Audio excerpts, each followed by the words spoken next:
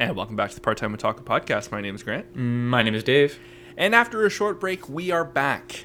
We are once again returning to our weekly coverage of anime. And this week and for the coming weeks, we are covering Demon Slayer Season 2. This week specifically, Episode 8, the beginning of the Entertainment District arc. We back. What a feeling, Dave, it is to be here again. Post shows are a blast, but this is the bread and butter of the show right here. It feels so good. It's so good. So no, we have no fan art this week. We are very, very busy, and I think we'll just be using key art. So thank you to the showrunners of Demon Slayer for that, and everything else. Again, we'll get into that in just a moment. So I guess up top we'll just hit it with a quick little synopsis of the episode, and we'll jump right back into the plot and the breakdowns of the episode. Sweet. After the Mugen Train incident, Akaza visits Muzan Kibutsuji. Guided by a crow, Tanjiro heads off to the Rengoku residence to convey Kyojiro's last messages to his father and little brother. Finally, Tanjiro's group return to the Butterfly Mansion, and comedy ensues. Yes, indeed. Comedy ensues. Oh, man. We're back. David, it's been so long. I know. I was giddy. I almost couldn't enjoy the episode because I was just so excited to be here, Yeah. And they do a really good job, the first 5 minutes of this episode is basically recapping the ending of the movie, but the really potent stuff. The important stuff. It's funny too, because we're hitting with this up top, but it kind of swoops right into the plot. Is you and I have had complaints, over the year in various shows and movies we've watched. Is the recaps can just be over the head, not good a lot of the time. My Hero is bad for that. Well, yeah, My Hero takes it to a whole new level, but even to a certain extent, even To Your Eternity at some points, recaps was just it was loaded in. This was a finely tuned, edited 5 minutes of the key emotional moments that. Of what from Mugen Train, obviously, the ending of that, which effectively leads into where we are now. It was a very, very slick opening. And even though it's stuff we've already seen, it felt fresh. Well, it's very effective because I have to assume that a lot of people are doing what we did, which is to say, or maybe not you as well, but I have to assume a lot of people didn't even bother watching the episodic version of the movie, Sure. And they probably are just yeah, I've seen that. I'll come in for the new arc. So it's here's what you need to know. Here's a quick reminder. Here's where we left things. And it's also technically a completely new arc. And for many people, probably a new season entirely. So it's okay, it makes sense that they did it this way. And like you said, it was slick. It was very effective. Man, this show is so gorgeous. Yes. And you know what? That was another thing I wanted to ask you because, I think you and I had talked when we did the original Mugen Train movie review. I think one of our worries was, is the show just going to be like a lesser version of this, going forward? Is this just going to be, balls to the walls, budget, movie, theater situation? They clearly have not. That is not the case. They are dialing in every moment of this episode is just stunning to look at. It's such a treat, It's because Demon Slayer is different in a lot of ways, and we are eventually going to get to the episode. But it's different in a lot of ways. It's been a minute. Let us gush, guys. Yeah. But it's different because you have a lot of animes out there, Dragon Ball Z, My Hero Academia, that have movies in between seasons that are canonical, are not canonical, usually the latter. And obviously there's a major difference in quality and animation between movies and shows. Demon Slayer, is an exception in a lot of ways. The fact that they did a movie between two seasons, the fact that movie was canon, and I think, playing off what you just said, Grant, the fact that movie's animation was obviously great, but it doesn't feel out of place in between these two seasons. It's it's better, sure. There are some really beautiful moments, but it's always the same show. It always has the same look and feel, which is to say it's always gorgeous. Everything, season 1 bled into the movie, which bled into season 2, or the opening of this new arc. Everything feels really, really natural, I guess is what I'm saying. 100%. This episode is just it's like a freight train. It just moves from scene to scene to scene. Or a Mugen Train. A Mugen Train. And you know what? To its detriment in points, I do think there's a lot of very, I think this episode has the burden of trying to balance everything that happened in the movie, and leading up to it, this big highlight stuff, and then also like continue to move forward. You know, it has a lot to do. It definitely has clumsy moments. It's not like a perfect episode by any means, but it completed its job. Like it's back. Totally. It is, kicked the door open for, I guess, the new stuff of season 2, stuff we've seen. But you can tell like they had very specific goals with this opener, which is probably why they made it 50 minutes, which was a great call. Yeah. Because I think if you did 2 week-to-week episodes of this, it would be a little bit frustrating. People would be too thin. It would have been too thin. People like, yeah, come on, let's get going. So you could tell this would struggle badly with pacing if this was 2 separate episodes. This was a really, really good call to roll it all into one. So before we go beat by beat, maybe just like as a whole, how did you feel about the opener? How did you feel about the whole thing? It was great. It was awesome. It didn't do that typical season 2 thing where it has to, we did not have to recap. We didn't have to recap. We don't they didn't do the whole thing of like, oh, this is when I met Zenitsu or, Inosuke, like all this and that. It kind of just rolled into it. Yeah. And it kind of just treats like the fans with a little bit of respect of like, yeah, you guys love the show. You know who these people are. Let's get moving. Let's get moving. Let's tell this story. And it's funny. It's something we'll get into the post show later, but it's nice to not see any filler like anywhere in sight for this show. It's focusing on the story. And I think this episode is a huge success, and I loved it for that because, we got all this fresh new stuff while also kind of like in their own way kind of reminding us who they are. Like we get their character beats and this and that, like it's Demon Slayer, man. It's awesome. Fucking Demon Slayer, man. Yeah. All right. Okay. First beat of the story, we're diving in. We recap for a few minutes, and then after the opening theme, I don't know if that'll be like the opener for every single time. I'm not too sure. Or if, I don't know. I think we're just going to have to see next week. But after all of that, we go to this new family that we don't know who are talking about their newly adopted son. And then like this whole beat with, the audience realizing that's Muzan. Akaza visits him. He's accosted by Muzan and scolded by him. And there's this whole really great scene between the two of them. I think, and there's lots of stuff in there. This is the best part of the episode. Best part of the episode. Agreed. And also, sneakily, tell me if I'm crazy, is the voice actor for Muzan maybe the best in the whole show? It's pretty good. He is incredible. So this is, guys, we're going to take a few minutes on this because this is the scene I've rewatched a few times already. God.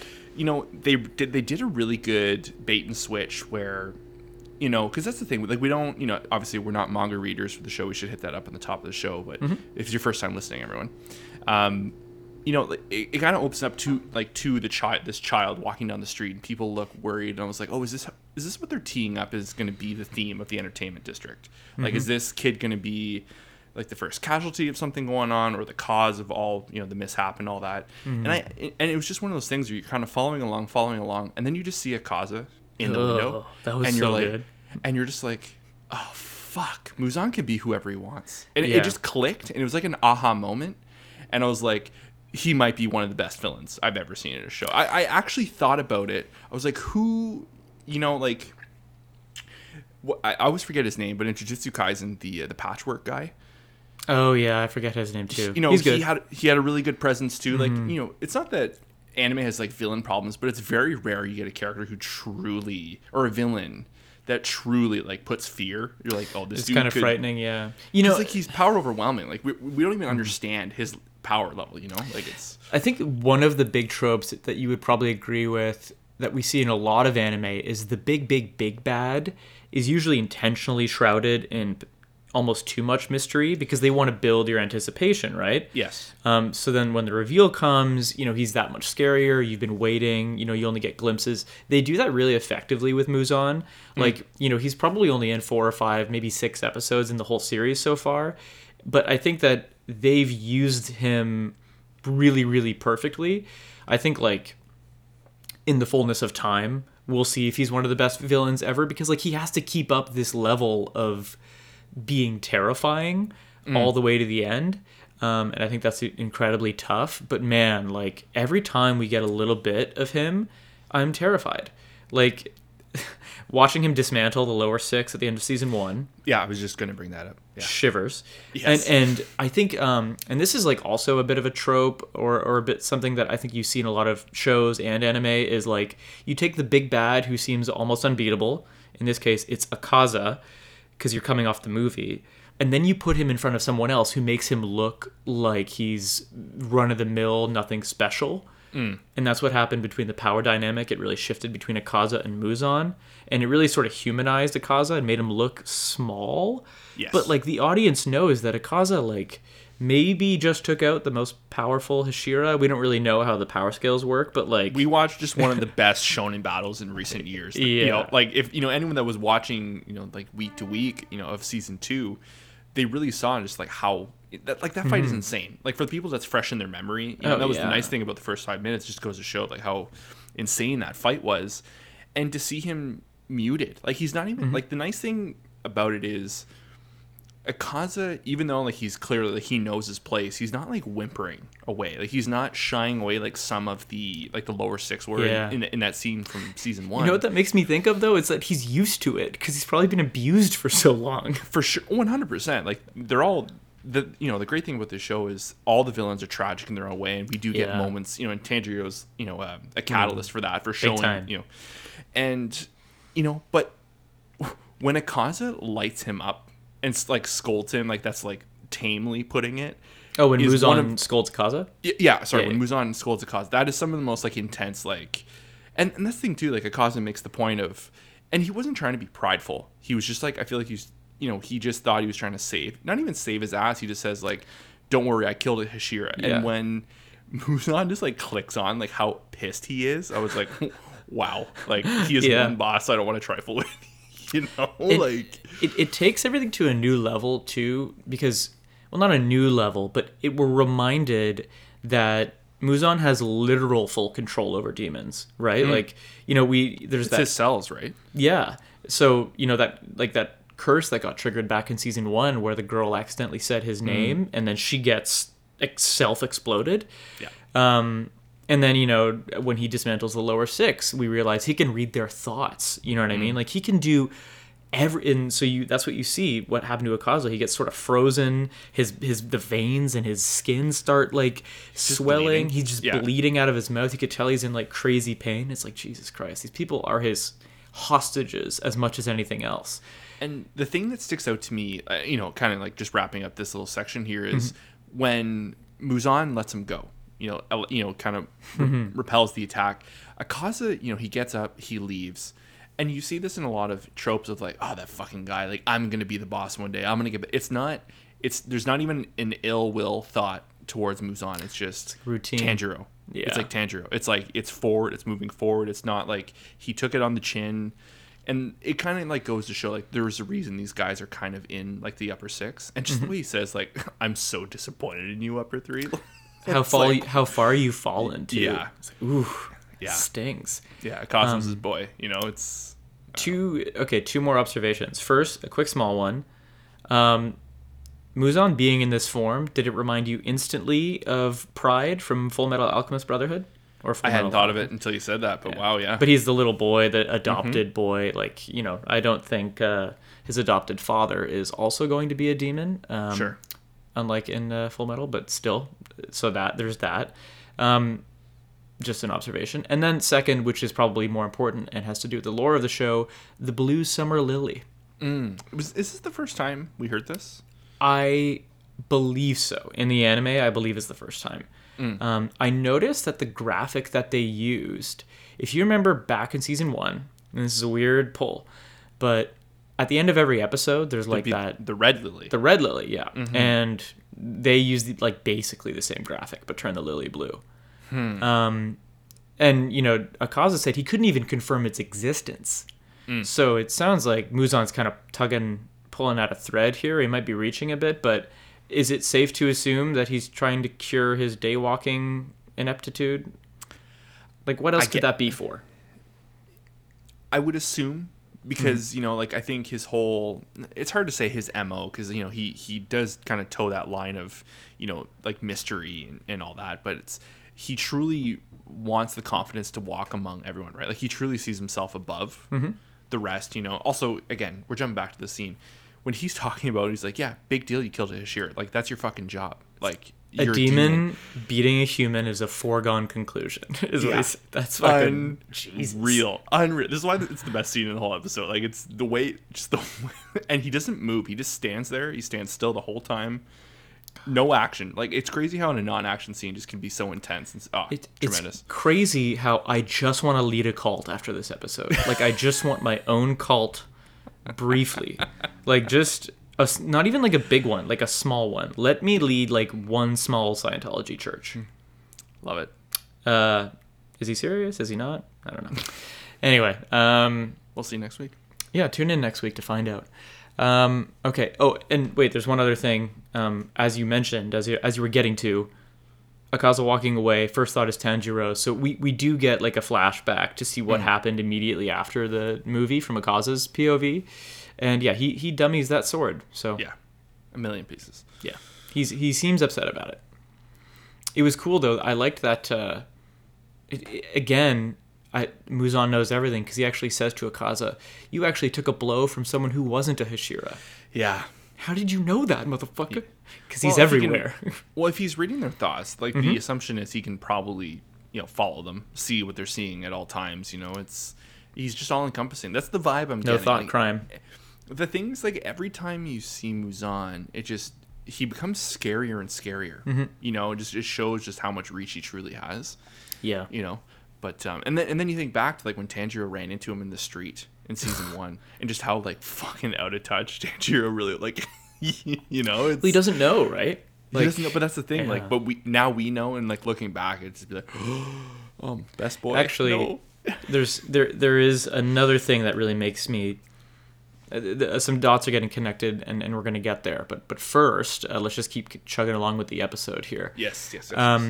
So finally, after that scene, we get back to the trio, and it's sort of Zenitsu kind of lamenting about how sad Tanjiro is.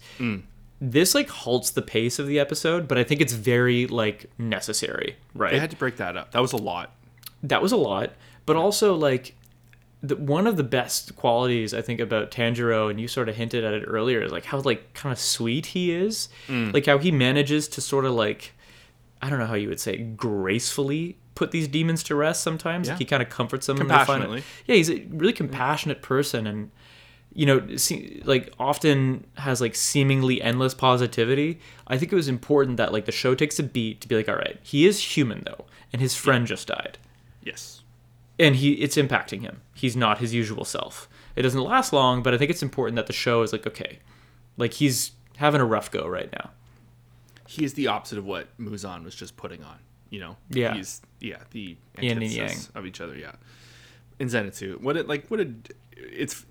it's funny because they really blend like a genuine sweet moment with the comedy of like Zenitsu stealing like the bean buns. Yeah. And him, like, he gets a bloody nose.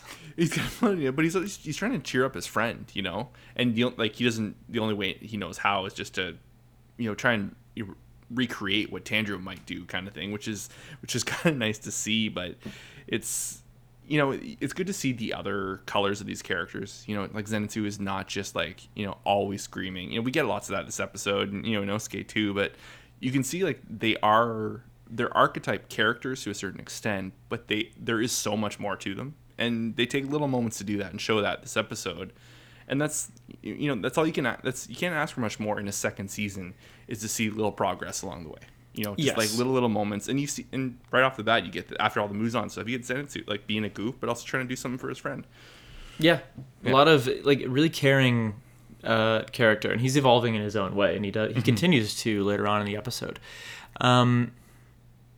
Tanjiro still has his stomach wound because again, not much time has passed.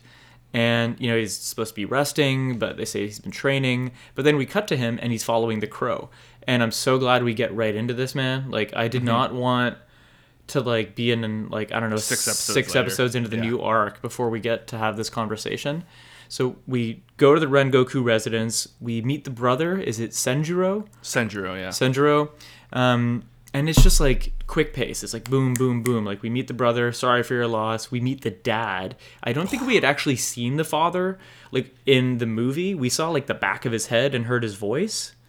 there were scenes of I believe there was scenes of him like full on berating face Rengoku. Maybe not face, but definitely behind shots. Yeah, but, like, yeah. I think the voice actor was involved in the movie for sure. No, he definitely was. I just don't think Yeah. we got like a full body and face shot, like frontal.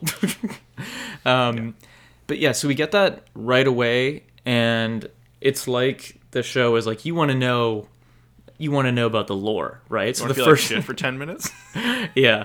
So I'm not going to go into like line by line. We can break that scene down, but like he berates the hell out of Senjuro and Tanjiro. He more or less like spits on his son's grave, saying like, why wouldn't he die? He's a regular talentless person, and very few people have real talent. But the part that I think perks up a lot of people's ears is he starts attacking Tanjiro about his earrings. And we know these are important because Muzan has focused on them before.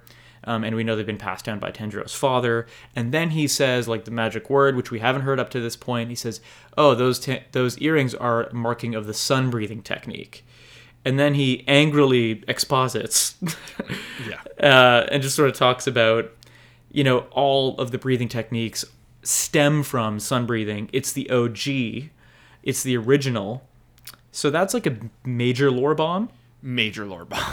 And, but also very clumsy. Oddly clumsy. This scene simultaneously really worked in moments and also really didn't. Like I think is it Shinjiro, but it's essentially Rengoku Senior. Mm-hmm. It was like, I don't know if they were trying to go for like he was drunk. Yeah, and it was kind of hard to tell by the voice acting. It just seemed very angry the whole time. I didn't get like the drunk vibe. Like obviously the body movements kind of gave you that, but like I said, like the way he just blurred out the sun breathing thing, I know he noticed I think after the initial mention of the sun breathing, it kind of faltered off a little bit, but then it whips back and starts making more sense. We start, like you had mentioned, how everything stems from it, and everything else is just more or less a copy of it, or a lesser variation. So, like I said, it worked, but it didn't. Mainly, I think this is like the weakest part of the episode. Funny enough, even though it is such a lore bomb for me, there's just something about it that didn't land in certain moments. No, you're totally right. Like I'm incredibly excited to have information because this also explains Muzan's particular distaste, right? Like assuming, I don't know, let's make some assumptions and say that maybe like a master of sun breathing is just much more dangerous than the other Hashira. Maybe Muzan's run into this before. That's like when he saw him originally, he sent demons specifically to kill Tanjiro. If we go back to season 1, like that connects a lot of dots. Sure. It also connects the dots of the Hinokami Kagura episode, like when Tanjiro has a flashback to his father saying, make sure the earrings get passed down to you. Like all of that is making a little more sense because it's somehow related to a breathing technique, and we know breathing techniques are important now. So that's all great. But yeah, like angrily expositing with literally no provocation. Like Tanjiro didn't even get to ask the question yet. Yeah. And he's just like, that was lazy and or like you said, clumsy. It doesn't feel, because there's some other things in the episode later I feel like we could have done less of. Like we could have spent more time on a slightly more organic argument where Tanjiro at least asks the question. Yes. And, like... And at least have it thrown back in his face. Yeah. Like, give us a little... Because the guy doesn't give us everything, right? The next scene, they come to blows, and, Tanjiro headbutts his ass. Classic. I love that they use that twice in this episode. That was not clumsy. That was swift. No. Yes. But, they get in a little tussle, and then we find the book. And it's like, oh, but there's no pages. So it's like, not just stop no and go. pages, like aggressively ripped and scratched out. Not even ripped out, scratched out. That was some oddly, like, really sweet Sakuga. Just like that still shot of the book. You're totally right. It looked cool. Like, it was like written in flame, kind of. It was very neat. But yeah, like that whole lore drop could have been handled better. But yeah, very happy for the lore itself. And should we hypothesize? Go ahead. No, what were you going to say? Well, no, I guess we can stand on that because I guess it kind of all works together. So I'm really, really happy with how the character of Senjuro worked, like, Rengoku's brother. Really good. That easily could have been like a fuck you, like, he was my brother, like like it could have been like a pissy little brother character, because they get into how he was never good enough, like he got a sword, he could never even get the Nichiren sword to change colors, like that whole, they touch that, and it's very, very poetic and beautiful and sad. And this guy just lost his brother, and he just lost his brother, and he's showing all this compassion, Tanjiro, and but like I said, that could have been a really annoying, like not great character, and there could have been like a grudge built, and you're totally right. And it was like, he's just like his brother. At the end of the day, he wasn't like this all-star Hashira, but at heart, he was his brother. And I think that's what matters. And they really hit that home, as the episode progresses. Like I said, I was worried, like, and I knew they were going to tee up the brother once, the crows went out and they told him of his passing. And we knew about the brother from the movie, from Mugen Train itself. And it's always been on like the back of my mind of like, worried, like, oh, like I hope this doesn't turn into like, like an enemy character down the road, or like resentment kind of type character. And like I said, I'm just really happy the way it played out. I think it's more organic and natural to the show that he is, who he is. That's a really good observation. I think like, I didn't even think about it because it worked well. You know what I mean? Like we talk about these things in anime. Sometimes you only notice when they don't work well. Yeah. Exhibit A, see the exposition dump earlier. But like, sometimes you don't notice when things are good. And the little brother was like, a character you haven't had a conversation with yet, that within 5 minutes, maybe 10 at most, it becomes relatable. You feel sorry for him. He gets a lot of really good screen time. Yeah. And they develop him, and they may never even use him again. I think they might, but like, he's back. He'll be even back if they don't. That was good shit. Yeah. I also like that he gives Tanjiro the sword guard. Where? Do you think that will play any relevance down the road? Is it just like a good token, or do you think? Like, does Tanjiro put it on his own sword? Like, does he just carry it with him? My guess is down the road, because they've hit home the fact that, like, he has the black sword, right? Like, the mystery of it, of not going anywhere, not becoming anything of note. Yeah, that's what Rengoku said. I think the combination of, like, if Tanjiro continues to have, like, the black blade, I think the note of having the former Flame Hashira's guard is just going to go. I think it's narrative. It's just going to go further for people. Like, I think it's just going to show, like, people saw stuff in him, regardless of what the blade is. Someone of note saw a lot in him. So it could be a red herring, though. It could be like, I don't think it's like a magical item or anything like that. Where in some other shows that's the angle they would go with. I think it's just like a genuine token of gratitude and caring from Senjuro to Tanjiro. True that. Yeah. I should also note just briefly, like, even though the pages are ripped out in that book, like, Tanjiro does sort of like proclaim, like, that's fine. I'm going to get better at this. Oh, actually, not to cut you out, but Senjuro is definitely going to be back, because he makes the proclamation of, like, it is now my life's goal to, like, restore this book. Yeah, okay. So maybe Senjuro will be back for sure. I hope this season. He's a good character. Yeah, he was. Yeah, okay, good point. Because, we've only seen Tanjiro use the Hinokami stuff, or the sun-breathing stuff, whatever we want to call it, 3 times total, and he takes like a big stamina hit every single time. So yeah, I'm glad that like this isn't just a dead end. Tanjiro's like, fuck it, I don't care, fuck that book, I'm gonna get better anyway. We got a little bit of info now, let's see where this stuff goes. He's got a name now, Yeah, he's got something to work with. Yeah, it points us in the right direction. And then I will note, I feel like this smoothed out a little bit. The end of these scenes is when Senjuro delivers Kyojiro's final words to his dad. It's like, okay, like, it is, his whole like angry drunk act is pretty obvious, but I'm glad that like the show took the time to be like, okay, he stopped drinking for a sec, he finally succumbed to tears, like, everybody mourns differently, but like, this guy's just a prick. But like, of course he's fucked up. Yeah, of course he's fucked up inside. Doesn't like give him a pass for being an abusive prick, but like it is important, I think, to like just show that he is, mourning and all kinds of upset. Endeavor vibes. Ooh, yes. Yeah, big time. Flames. Yeah. And then we like change pace and we change what would you call it, like tones, because Tanjiro's on the way home. Jack up the comedy for like 20 minutes. Yeah, what is this guy? Haganezuka? I think so, yeah. Did I nail that? I think you did. It's the sword maker who we've seen 2 or 3, because Tanjiro keeps breaking his fucking swords. A couple times now. And he's upset that Tanjiro broke lost yet another sword this time. And so there's like a solid 5-minute bit of him just chasing Tanjiro around. And we don't even see him like be like, all right, I'll get you a new sword. We just sort of see like his friends rescue him. Yeah, it was nice to see like they know what corners to cut.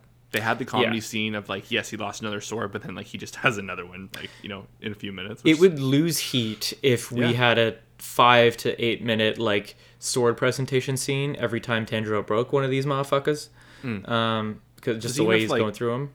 The scene of the sword maker, just like after like he's calmed down, I think he's eating or drinking. Yeah, we know what his favorite thing is. Like he's good now. You just see him like calm. Like, some kind of rice ball or beet or something. I can't remember what it was, but yeah. And then I didn't see it coming, which seems silly because I should have. But we get a time skip. We get a 4-month training montage. I actually didn't expect that. It makes so much sense because like. Yeah. You don't. I'm not chilling in the Butterfly Mansion while Tanjiro heals because if you remember, we did that. Like the last 5 episodes of season 1 was that shit. Mm-hmm. So I'm glad that they do that. I thought the animation. I don't know if they were like leaning into comedy. I think it was comedy. Them walking around with like 12 packs. Yeah, and how ripped they were. Was that like a haha they're jacked haha kind of thing? I think that was a bit. Okay, it felt like a bit. It was like a training montage. 4 months have passed, but also like. They just instilling like over amounts of comedy, like like this is moments where we get Zenitsu is like dialed up and Inosuke is dialed up, and it's like like they're just like going through the motions at this point. That it felt like not, I don't even know the right word for it. It was just kind of like reminding everyone like who everyone is a little bit. This is kind of what I was talking about before. They didn't blatantly do it up top. They kind of just petered in slowly through the montage, which I think was smart because if they did it elsewhere, it would have wasted like good screen time. Yeah, no, I agree. Okay, so we do that, and then there's like a little bit of like narration on top of all this stuff happening. They mentioned that Zenitsu does solo missions, and he like doesn't even whine about it. Yeah, that's he's like so proud. He's proud of his friend.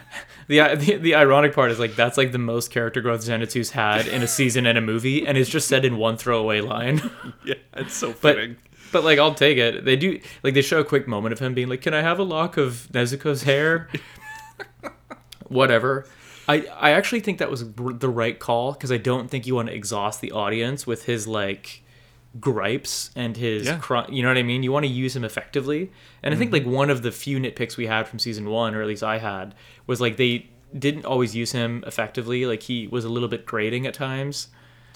I don't know. And I think that's where we landed last time was I kind of get it. Like I think it's funny. Like it is tiring and it is hard to listen to, but it's when it's like Bakugo, from My Hero. It's like when it's used, like when he takes it to that vocal range, I think they nail exactly what the character is going for, like every time. Like I know it is grating, and I know people dislike it, but to me, it's like it is the character, and he would act that way. So like but pacing is everything. Pacing is everything, and they know when to use it and when they don't. Like we've got a whole first season of that we don't need to do that all over again. Yes, but it's also, hey guys, it's Zenitsu, so like we throw that in. It's I don't know, it works for me. Like I said, I know it's grating, but same page. I want them to use them effectively. I don't have a ton written down for this other than like Tanjiro. It feels like I'm almost not sure why they included this, unless it's just to remind us that like Tanjiro and specifically Nezuko have come a long way, because there's a 5-minute mission of him killing a mountain demon, maybe 6, if that. Like, it's really fun. It was really fun to see the choreography between Nezuko and Tanjiro, like, working adeptly as a team. I think it reminds us, like, the audience, like, towards the end of season 1, they were, like, figuring out their rhythm. In season 2, she's, like, or the movie, rather, she, like, independently protects, like, several cars on the train. So maybe it's just, like, they're, like, a proper duo. And also, I don't know. This just seemed like they wanted to show off some budget. Genuinely, because it looked great. It looked great, and I think a small part of it was to show not how menacing Tanjiro has become, but just how capable solo he is. Because we spent all of season 1, he was always rolling with the group, and I think this was we've had moments of him solo, like clearly he fights the lower one lower one in Mugen Train, and then Akaza, like he's kind of involved with Akaza for a moment, but. No, I think this is just kind of like he's the MC. Let's get him in there. Or we can't have we can't have a season opener without him doing a sword move. Yeah, exactly. It's but like it was fun. Yeah, it was needed though. It's like you said, it's the season opener. The main arc opener, so they had to do something like this. Yeah. All right, now let me read this and we can dissect the ending. Sure. Tanjiro and Nezuko return to the Butterfly Mansion where the Sound Hashira, Tenjin Uzui, is found to be kidnapping female corp members for a mission. Tanjiro convinces him to let him and his crew join in their place, and they set off for the entertainment district. This takes like a solid 10 minutes and is weird. It's weird. It's weird. It's so weird. Like I don't get it. I wish this was not. This was clumsier than the exposition to me. I actually cannot believe this is how they introduced this character. Like, if this is straight out of the manga, like, it is what it is. But I was like, what is going on here? It's possible that it just didn't translate. Or maybe it's parts of it is comedic. Mm-hmm. Like, the first 30 or 40 seconds is pretty promising. They start teaming up on Tenjin, the girls do. And, the comedy... coin flip. Too. Yeah, all that comedy works, but then it's like he's not explaining himself, they're not explaining themselves. I find this is another animeism that is pretty prevalent, is just the young female character who's very whiny, help, that kind of stuff. There's a lot of that throughout this whole thing. The butt slap is weird. Dave, I want to say, and I really wish I wrote down the Reddit user's name. One of the funniest fucking things I read in a long time was the top post in the episode. It was just, was that slap legal? I don't know. I watched the episode and I went right in. I just burst out laughing. I saw one it's so weird. Comment that was highly upvoted that said, really glad that butt slap was in the episode. Otherwise, I don't know if any of this would have worked narratively. I saw a comment reply that said, it's a cultural thing. It's meant as a... I had read that, yeah. I read that too, and if that is what it is, fine. To be clear, that butt slap, I saw it went kind of viral and it's been memed a little bit. Yeah. That isn't the weirdest part for me. The weird part is that this is how the arc is set up. The weird part is that 5 to 10 minutes is just weird comedy that hits and misses because he decides he wants to take these girls, but he doesn't say why. And Tanjiro, you know what I mean? All of it is weird. It's just weird and clumsy. There was a funny part where Tanjiro went in for the headbutt and missed. Yeah. And Tenjin is that's so obvious. Why would you do that? What an unflashy thing of you to do. The flashy stuff was funny to me. Generally speaking. Well, Leanna pointed out to me, she goes, last season he was saying flamboyant. Now he's saying flashy and unflashy, or flamboyant and unflamboyant. He says flamboyant at one point. It's a lot about style. And you look at him, and you get the whole I'm a former shinobi, and so unflashy of me. Some of it, little parts of it worked, and it's interesting. I am looking forward to get to know this character because he's got a sick look to him. He's got a sick look. They have clearly demonstrated that they know how to make people look cool and make them interesting, and they can do a lot with new characters. So I'm sure that will come around. It was just the way our boys get teamed up with this guy was weird. Does that make sense? Very weird. It's funny because we're jumping ahead because, we get the new theme, shortly after this, and it kind of tees up the entertainment district stuff. Mm-hmm. This isn't a spoiler because it's going to be in the opener every week. Do you think that ending thing, was that the new OP?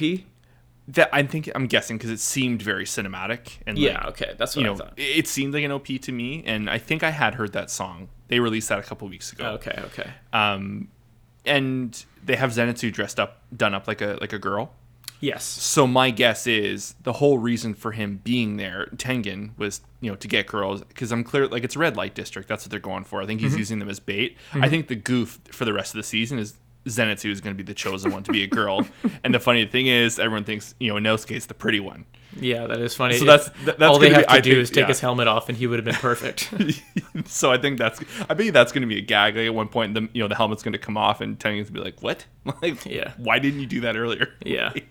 So I don't know. Did you find that ending sequence / new OP maybe gave out slightly too much? Slightly too much. I kind of looked away. Yeah. I've read a lot about people saying that, like, in Japan, that's like they don't really look at it that way. They're more like they look at it as a heavy they've read the promote. manga? Yeah, or just like, look how great all this is gonna be kind of thing.